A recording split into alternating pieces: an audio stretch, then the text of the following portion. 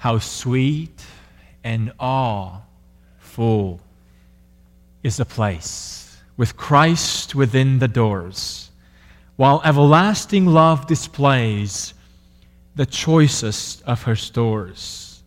While all our hearts and all our songs join to admire the feast, each of us cries with thankful tongues, Lord, why was I a guest? Why was I made to hear your voice and enter while there's room, when thousands make a wretched choice and rather starve than come? 'Twas the same love that spread the feast, that sweetly drew us in, else we had still refused to taste and perished in our sin. Pity the nations, O our God. Constrain the earth to come. Send your victorious word abroad and bring the strangers home. We long to see thy churches full, that all the chosen race may, with one voice and heart and soul, sing thy redeeming grace. This is the words of the song that we have heard during the offertory time. Thank you, Kim, and thank you, Pam, for leading us in our time of singing and worship. This week, as I was reading an ad, I read the following ad about a food commercial. And you'll realize why I read the words of the song of the offertory for us this morning. The commercial I read this week said the following: the following healthy power foods can claim big bragging rights.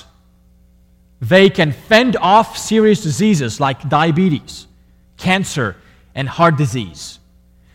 They fortify your immune system, and they protect and smooth your skin and help you lose weight or stay slim.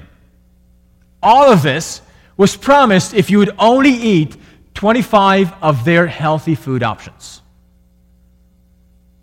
Well, today I would like for us to see Jesus' teaching about himself and about our response to him.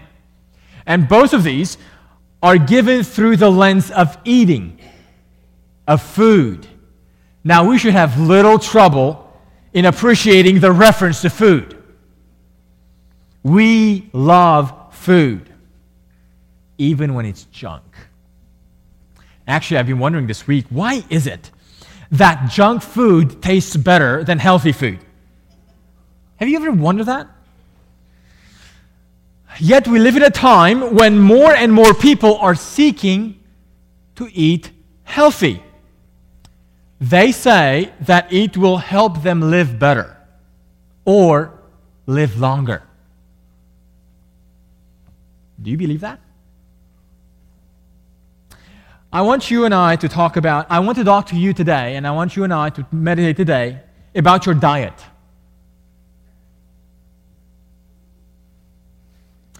But about a diet that Scripture talks about. It's not about food that keeps you healthy. Actually, I want us to talk today about the feeding that gives life. Would you open Scripture to John chapter 6? We are currently in our series of sermons on the Gospel of John. Last week we were in chapter 5. Today we will be in chapter 6. It is a long chapter, probably one of the longest actually, about 71 verses. And we'll be reading through it all.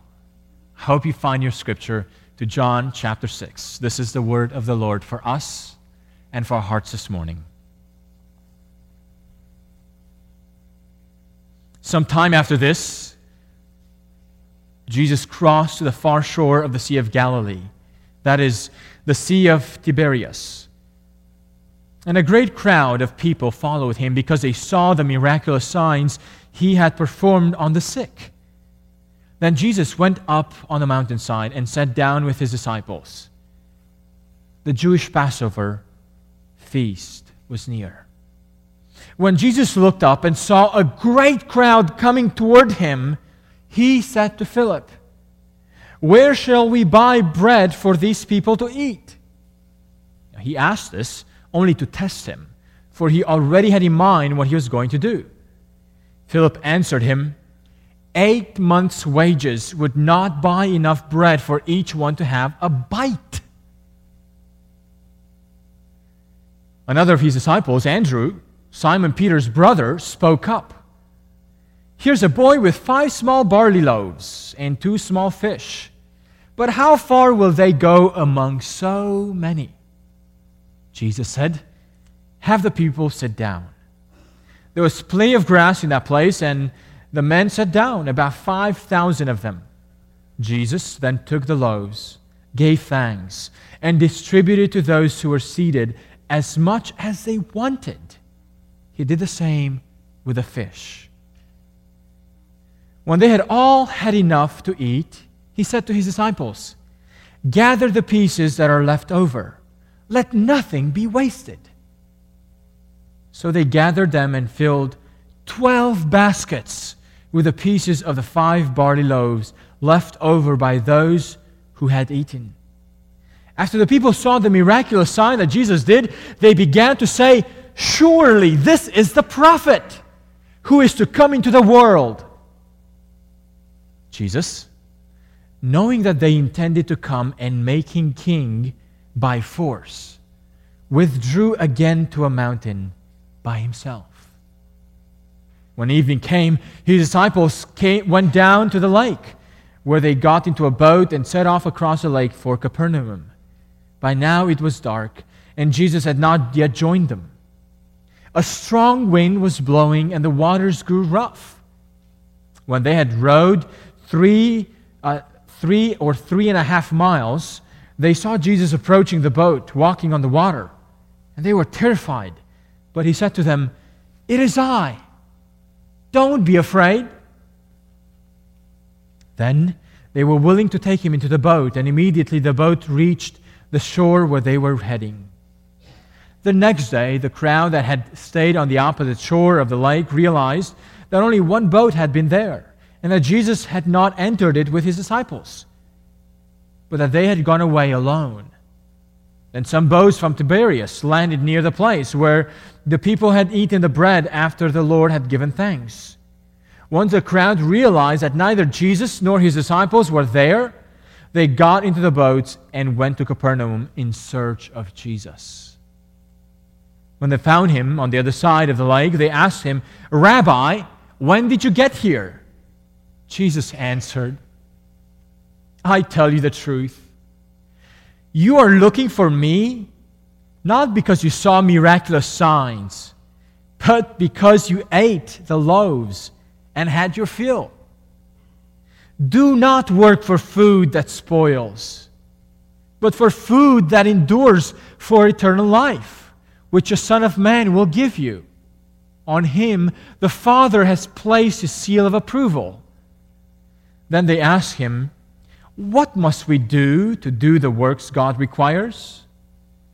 Jesus answered, the work of God is this, to believe in the one he has sent.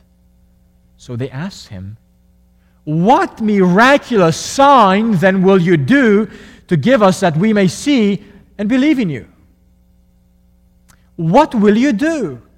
Our forefathers ate the manna in the desert. As it is written, he gave them bread from heaven to eat. Jesus said to them, I tell you the truth. It is not Moses who has given you the bread from heaven, but it is my Father who gives you the true bread from heaven. For the bread of God is he who comes down from heaven and gives life to the world. Sir, they said, from now on, give us this bread. Then Jesus declared, I am the bread of life.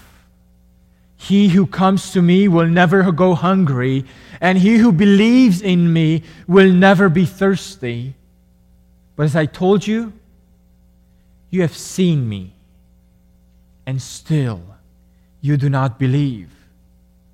All that the Father gives me will come to me, and whoever comes to me I will never drive away.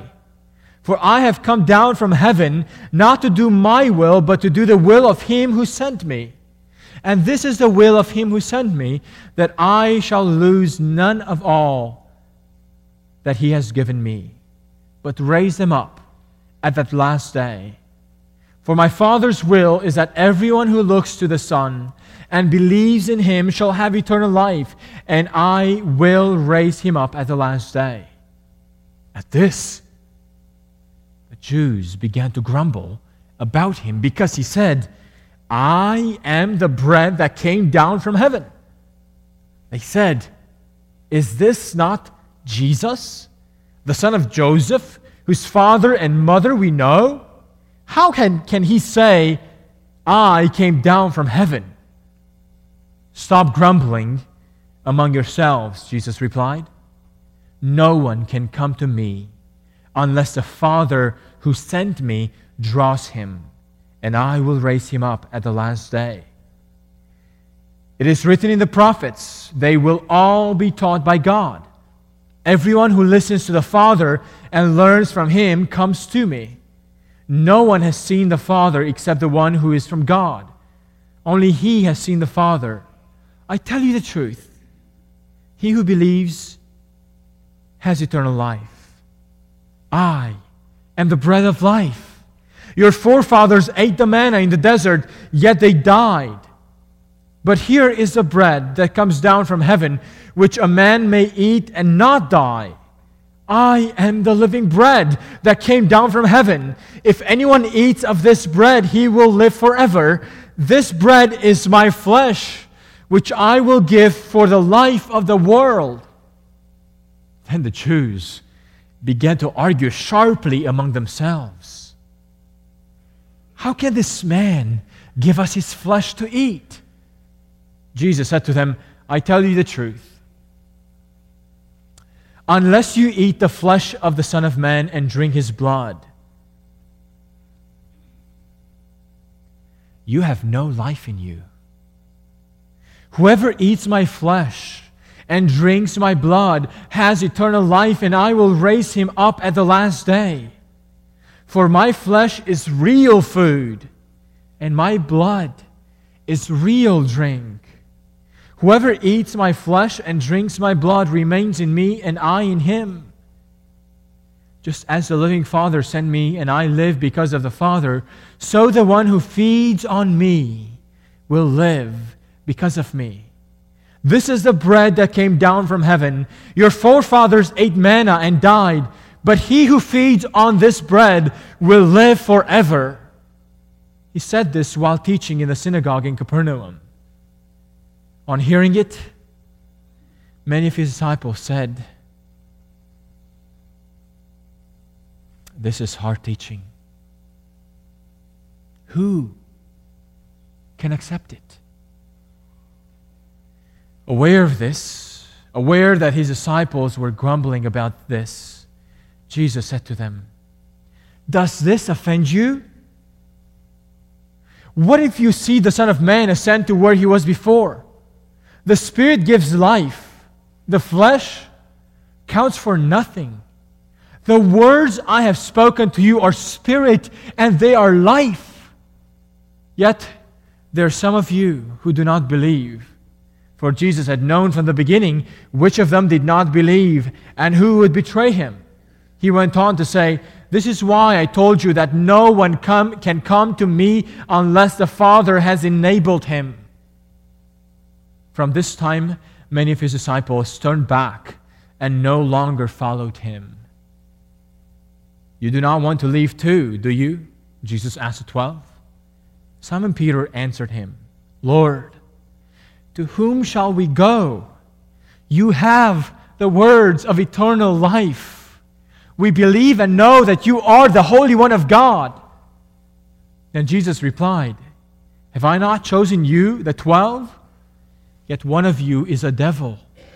Him and Judas, the son of Simon Iscariot, who though one of the 12 was later to betray him. This is the word of the Lord for our hearts and for our souls. Let's ask him to feed our souls through these living words that we have just heard. Would you bow me and let's join me in prayer. Father, we thank you that your words have eternal life in them. Oh Lord, we pray that these words will be food for our hearts, food for our minds. We pray this in the name of Christ. Amen. Well, at the beginning of the series on John, I pointed out briefly how many differences there are between the fourth gospel and the other three gospels.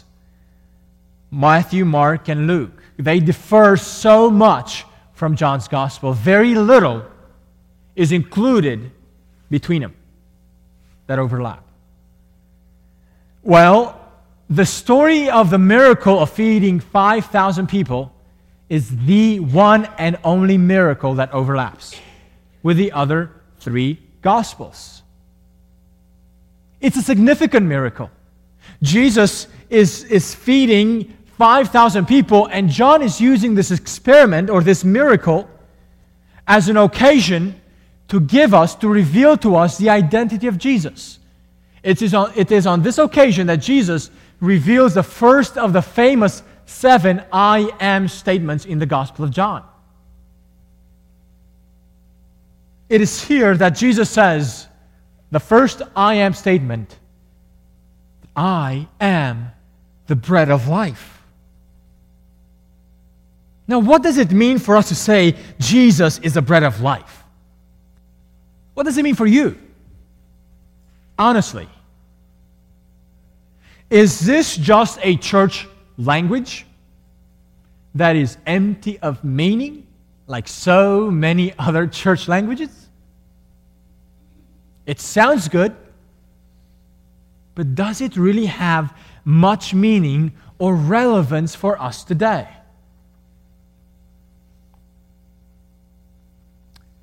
Well, this passage that we just read points out that the meaning of this phrase, Jesus is the bread of life that came down from heaven, it was the meaning of this phrase that caused many of Jesus' followers to grumble and even to desert him. This morning, we must seek to understand, what did Jesus mean by the self-designation as bread of life? Is it possible that for many people, this phrase has lost its power either to feed our souls or to offend our minds? It simply has become meaningless language. But we accept it because it's from the Bible. And it sounds good. Well, this morning, I would like for us to recover the powerful implications of this language for Christ followers today. And in order to do so, we will do three things. We will look at the feeding that amazes people. We will look at the feeding that offends people. Thirdly, we will be looking at the feeding that defines true faith. The feeding that amazes people. Chapter 6 begins with a crisis.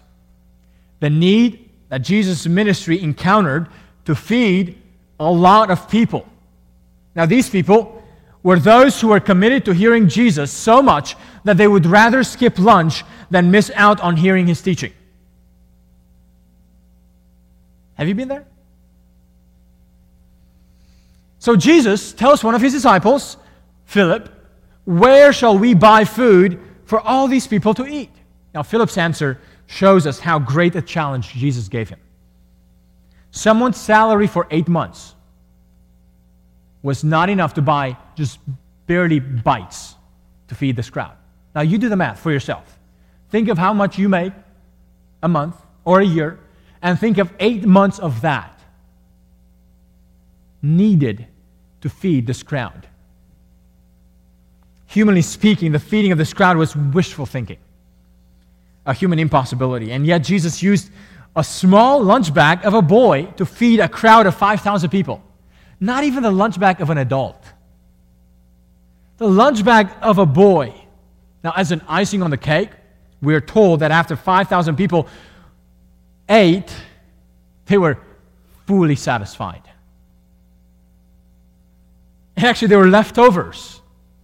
12 baskets of leftovers. Now, this this touch of the miracle shows not simply Jesus' ability to multiply our resources. No, it shows Jesus' ability to satisfy hunger to its fullest. And the picture of the 12 baskets of leftovers points to the full measure of satisfying the hunger of this crowd.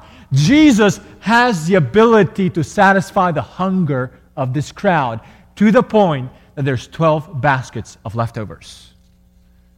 Now, all of this is to point out and is preparing the way for the dialogue which Jesus will have to disclose his identity as a bread of life, the bread of heaven that gives life.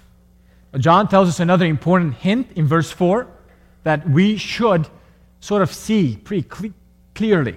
Look at verse 4. We are told that this miracle took place around the time when it was the Passover feast. Now, two things about the Passover feast.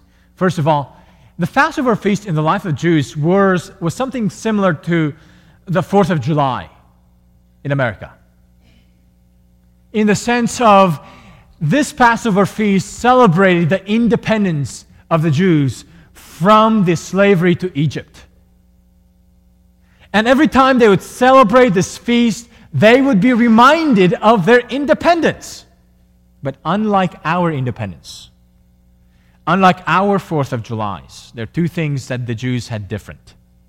First of all, at this time when they were celebrating the feast of the Passover, even though it was celebrating Independence Day, they were under Roman governance.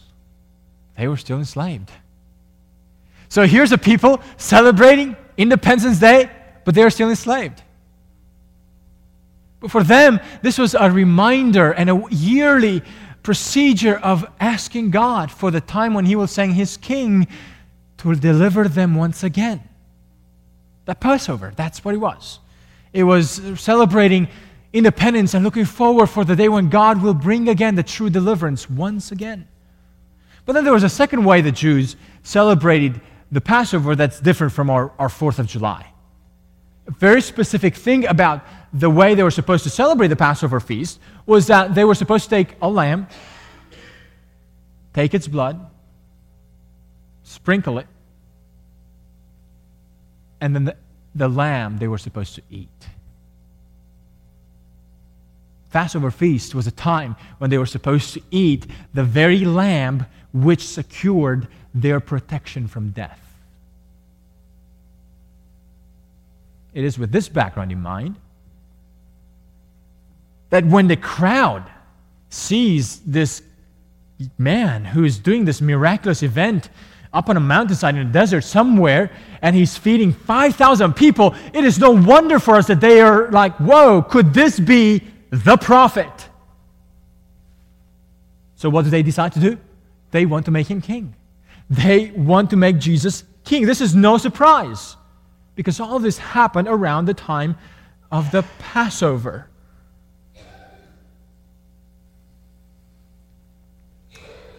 But Jesus, when he finds out that they want to make him king, he runs away. Now, we, the readers of the gospel, we know that Jesus is the King of the Jews. How do we know that? In chapter 1, we were told that he is going to be the King of Israel. If we keep reading the gospel, at the end of the gospel, and the next time the Passover of the Jews will come about, we see Jesus standing in front of Pilate. And Jesus says to this Roman governor, "My kingdom is not of this world." We know that he is a king. But now at this Passover, he runs away. He withdraws from the crowd. Why? Because to accept the initiative to establish a kingdom by human effort and apart from suffering was a temptation that Jesus ran away from as hard as he could. It was a similar deal that the devil proposed to Jesus in tempting him in the desert.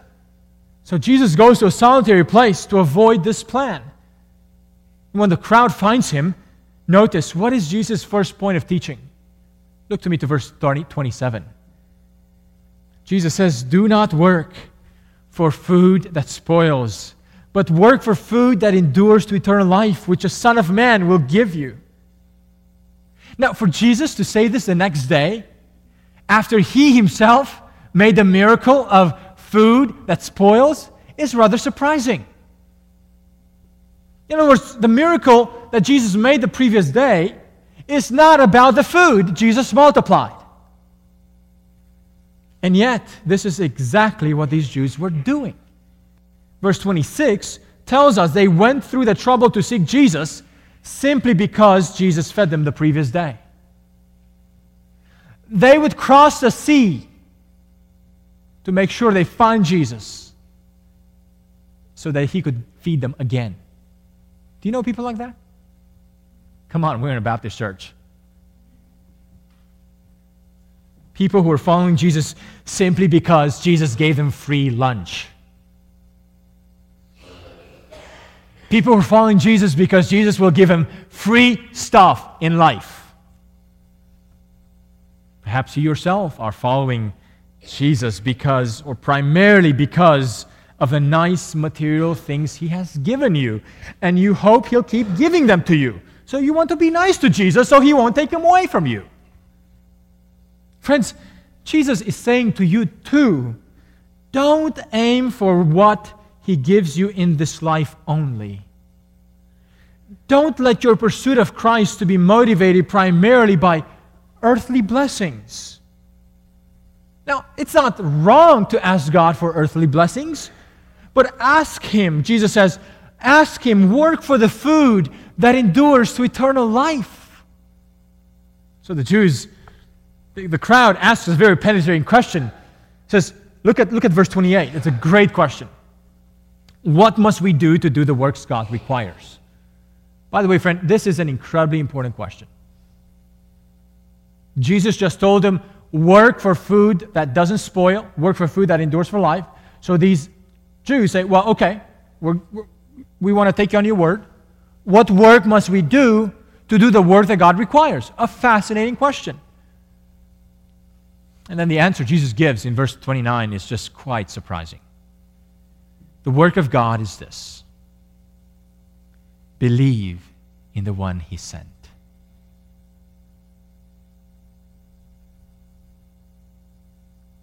Believe in the one he sent. That's the work that God requires of us. Faith in Christ, in who he claimed to be and what he claimed to do, this is what is required. Now notice what Jesus says. The work of God is this: believe in him whom he sent. Friends, this means that even faith is not our work, but his work in us. Friends, our hearts are so corrupt that we cannot even believe in Christ unless God renews our hearts. We cannot make a decision for Christ without his Spirit having regenerated us already. Even though God calls us to believe, even though trusting in God seems such a struggle for us at times, faith is the work of God in our lives. Friend, in other words, this means that God requires of us something that he alone can give us. What God requires of us is that which he alone can produce in us. That's to show that even in the act of people's faith, we are helpless and he is ultimately sovereign. That's why when we pray for people without Christ, we pray that God would grant them faith and repentance. We ask God to do that in their lives. The crowd asks for a sign. This is quite ironic, given the fact that Jesus just performed a miracle the previous day. I mean, can you see how totally without perception and discernment and understanding these Jews are? Jesus says, the work that God requires of you to do is to believe in him who sent me. And they say, well, what sign do you do? Well, yesterday was the sign. But they didn't get it. How ironic. And not only so, these Jews asked that Jesus would give him a sign, just like the forefathers gave manna in the desert.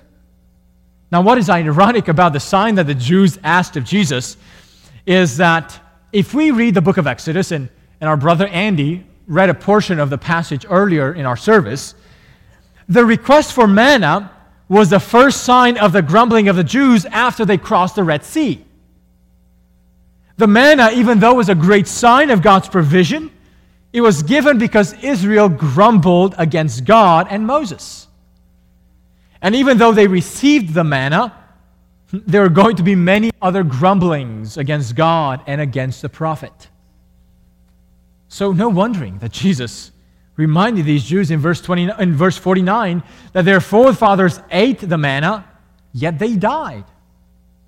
Friends, the entire generation of those Jews died without seeing the promised land because they have rebelled against the Lord. They have grumbled against the Lord time and again. And even though they ate the manna which God had provided, their eating the manna did not entitle them to the promised land and to the rest that God envisioned for his people. So Jesus says that God now is ready to give the true bread from heaven, which truly gives life to the world. So far, the Jews are on board.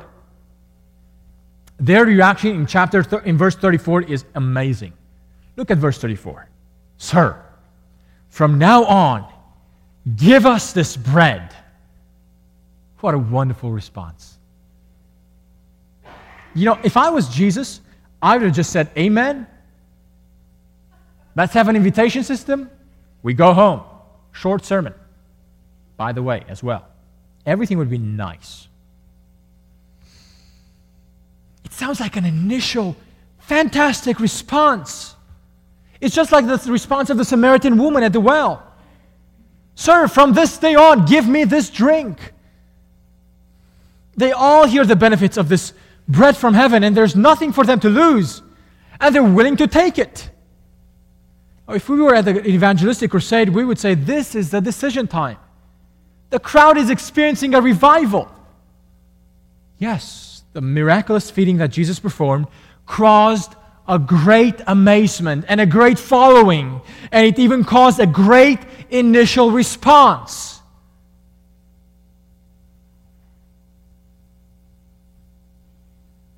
But that's all it was. An initial response. It was only an initial response, only a superficial understanding, only an emotional reaction to benefits that were totally misunderstood.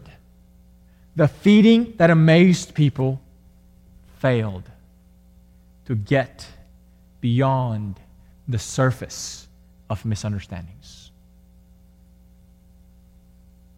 Do you tend to fall in this trap? When you heard the gospel, did you hear that Jesus loves you and has a wonderful plan for your life? That's true, by the way. That's true. But if that's all you heard, that is not the gospel. Something else must be heard for the gospel to be life-giving. Something else must be said and believed about Jesus, about his origins, about his work on the cross on our behalf. And then something else must be said about our response, what we must do to receive Christ in our lives if this Jesus as the bread of life is going to be giving us true bread. So now we turn to the second point, the feeding that offends people. From verse 35 to the end of the chapter, we see a pretty dramatic turn in the tone of the dialogue. This turn happens as soon as Jesus says in verse 35, I am the bread of life. Now again, you would think that since people love food, this would be a great thing to say, all right, bring it on. You would say people would have an easier time to understand this picture because it's so common. And yet it is at this moment when Jesus says, I am the bread of life, it is at this point that the dialogue turns around. And all that nice and fuzzy and initial response starts working itself into grim grumbling and ultimately ends up rejecting Jesus. Look at verse 35 and 36. I am the bread of life. He who comes to me will never go hungry, and he who believes in me will never be thirsty. Friends, what more promises do you need than this? But then verse 36, Jesus says, but as I told you, you have seen me, and still you do not believe. Whoa!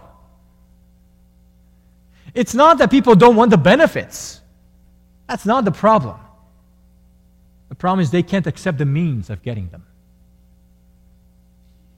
Yes, Jesus can affirm that the Jews have seen him, and yet they have seen only a miracle worker, a potential king, but not the Son of God.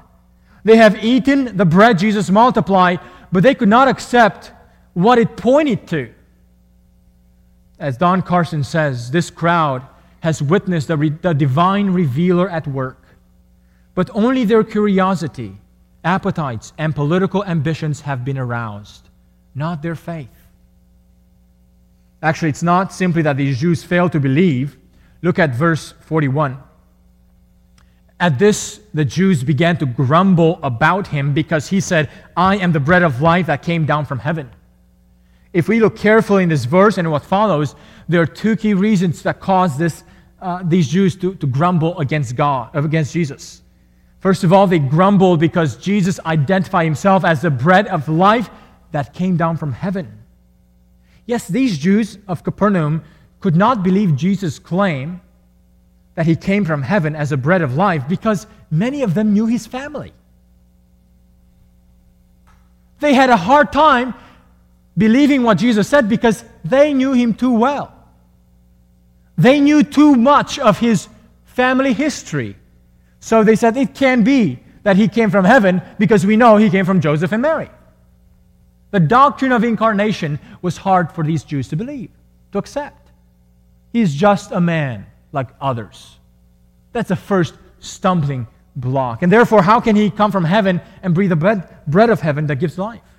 But the second reason why they grumbled is given in verse 51.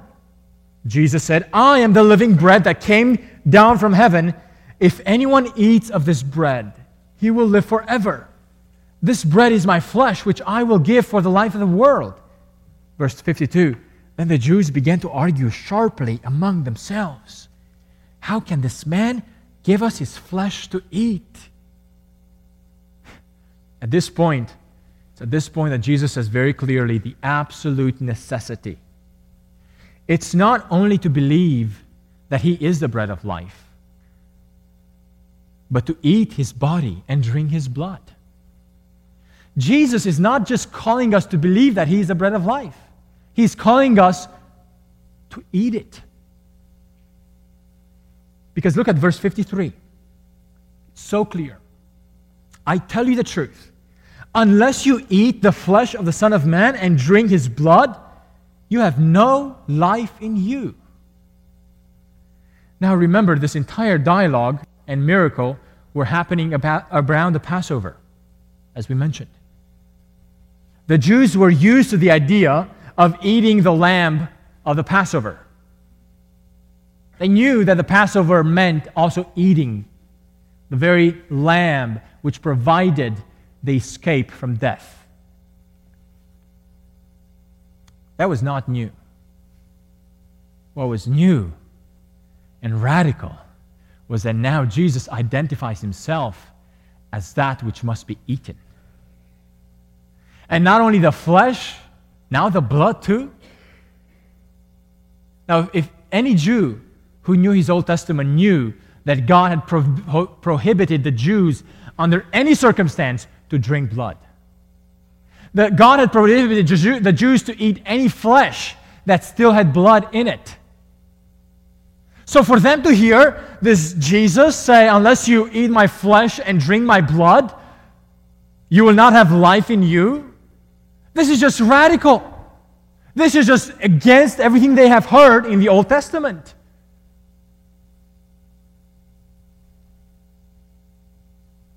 That was because these Jews, just like with Nicodemus, they understood the words of Jesus to be in a purely materialistic, naturalistic way. Just like with Nicodemus, when Jesus was talking to him about the need for a new birth, and Nicodemus totally misunderstood it because he took it for the material, literalistic meaning. Now these Jews do the same thing. They say, this is too much. How could somebody claim of us to do this? Now, we could be sympathetic for the Jews for not understanding this, right? Because the Jews had such a reaction against eating and drinking blood. But friends, look back with me to verse 27. Remember what was the first thing that Jesus told these Jews when they finally found him again? Verse 27, do not work for food that spoils, but for food that endures to eternal life. Friends, that should have been the major clue to these Jews that Jesus was talking to them about food which was real, but not materialistic.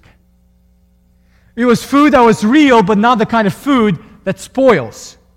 Later on in verse 63, Jesus says, the Spirit gives life, the flesh counts for nothing. But they didn't pay attention to the meaning of Jesus' words. They preferred to take the words of Jesus out of context and hear what they wanted to hear. They could neither accept the claim that Jesus came from heaven as the bread of life, nor could they accept the claim that actually they had to eat this bread if they're going to receive eternal life. So they were willing to get the benefits. They liked the benefits. Give us this bread. But as soon as they find out what it means, that this bread was actually the sacrifice of our Lord, the body given, the blood shed, and this was not just an object that we had to believe in, external to us, but they were elements that we had to take in for us. That's just too radical for them. So, they could neither accept the claims of who Jesus was and what he claimed to come from and what he claimed to be.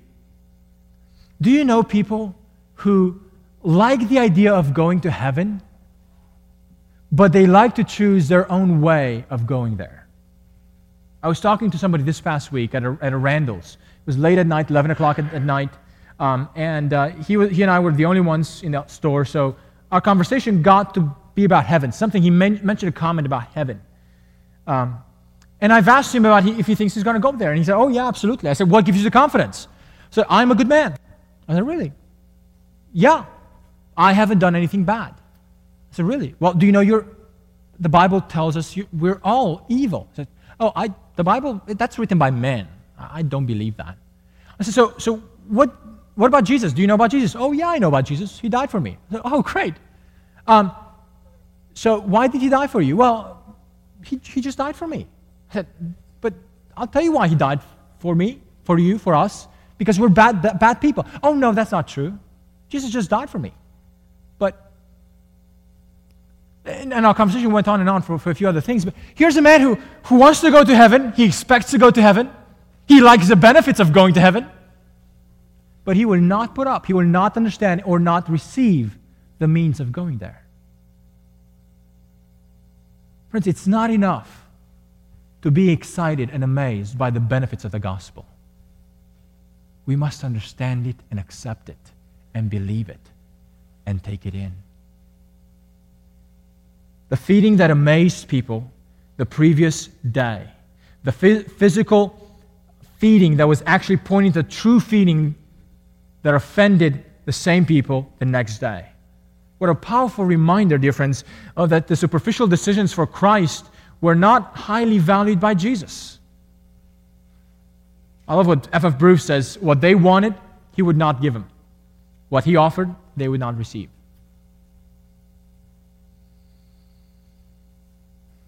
If we try to save the gospel by downplaying the hard truths of who Jesus was and what he requires of us, we're not saving the gospel.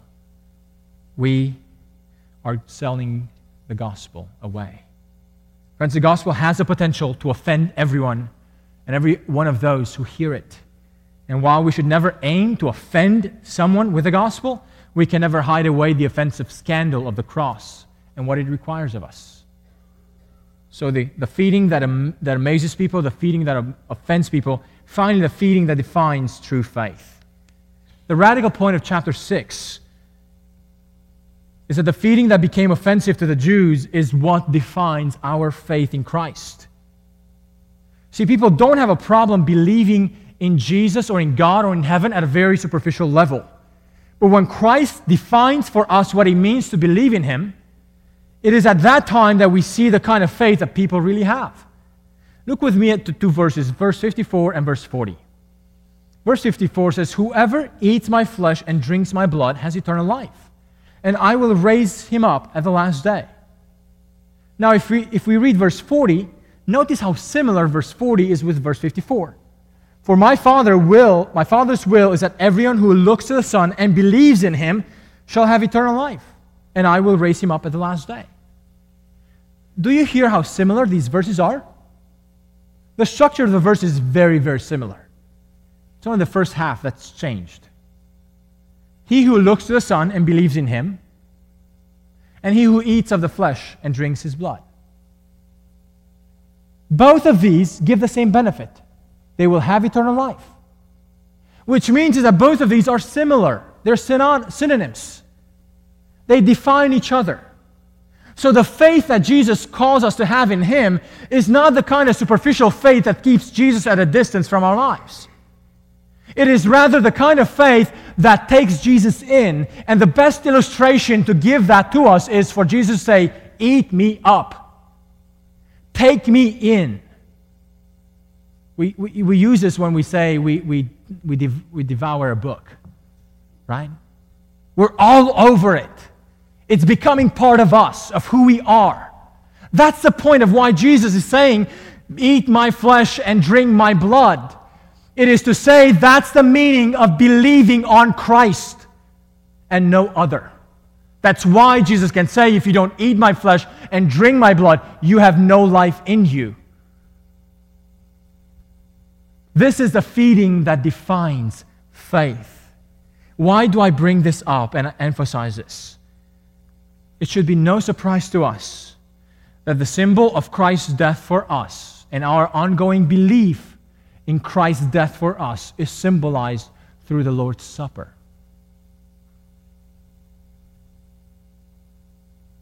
When we take the Lord's Supper as we did last week, we don't just remember the death of Jesus out there. We remember the death of Jesus for us on our behalf. And the way we show that the death of Jesus is for our behalf is by actually taking the elements in and we eat them. The very act of eating is significant. Not that the blood of Jesus or the body of Jesus is in those elements like our Roman Catholic friends would say. It's a remembrance. It's a symbol that reminds us of what Jesus has done for us on the cross and the fact that we have taken that in for us. That defines our faith. That's why before we take the supper, we have a time of examining ourselves. We take that time very seriously. It's because we literally say this: is the faith we professed in Christ continuing to produce in us a kind of life in which it's clearly that Christ is in us, not outside of us? Is the faith we profess in Christ producing in us a life under the lordship of Christ? Not that we don't sin, we all sin, but are there any sins that we continue to stay in, actively aware of, consciously, and not repenting of them? That's what we do when we examine ourselves. Why? Because every time we take that cup or we eat that bread, we're literally symbolically, once again, appropriating Christ's sacrifice for us. He's part of us. So why would we hold on to sins deliberately, willingly, with awareness, and at the same time take that in as a symbol that Christ lives in us? Those two things don't match. A feeding that gives life is a feeding on Christ's sacrifice for us. That's the bread of life. That's why when Jesus says, I am the bread of life that brings life from heaven, it is a symbolic way of Jesus saying, I am the one who's going to give you life. It's not enough just to believe in me superficially. It's not enough just to be aware of me and acknowledge my presence. Unless I am in you, unless you eat me, unless you drink me, you will have no part of the eternal life I came to bring. Friends, that's why the feeding that gives life in John chapter 6 is a feeding that actually defines our faith. Let me ask you this morning, you who claim to be a follower of Christ, you who claim to believe in Jesus, is your faith in Jesus characterized by you feeding on Christ? Do you think of your faith in Jesus as you feeding on Christ? Because our walk with Jesus is not just a relationship, it's a feast. And if it's a feast, God is inviting us to eat the provision that He has given for us, the bread of heaven. Let's pray. Father, we thank you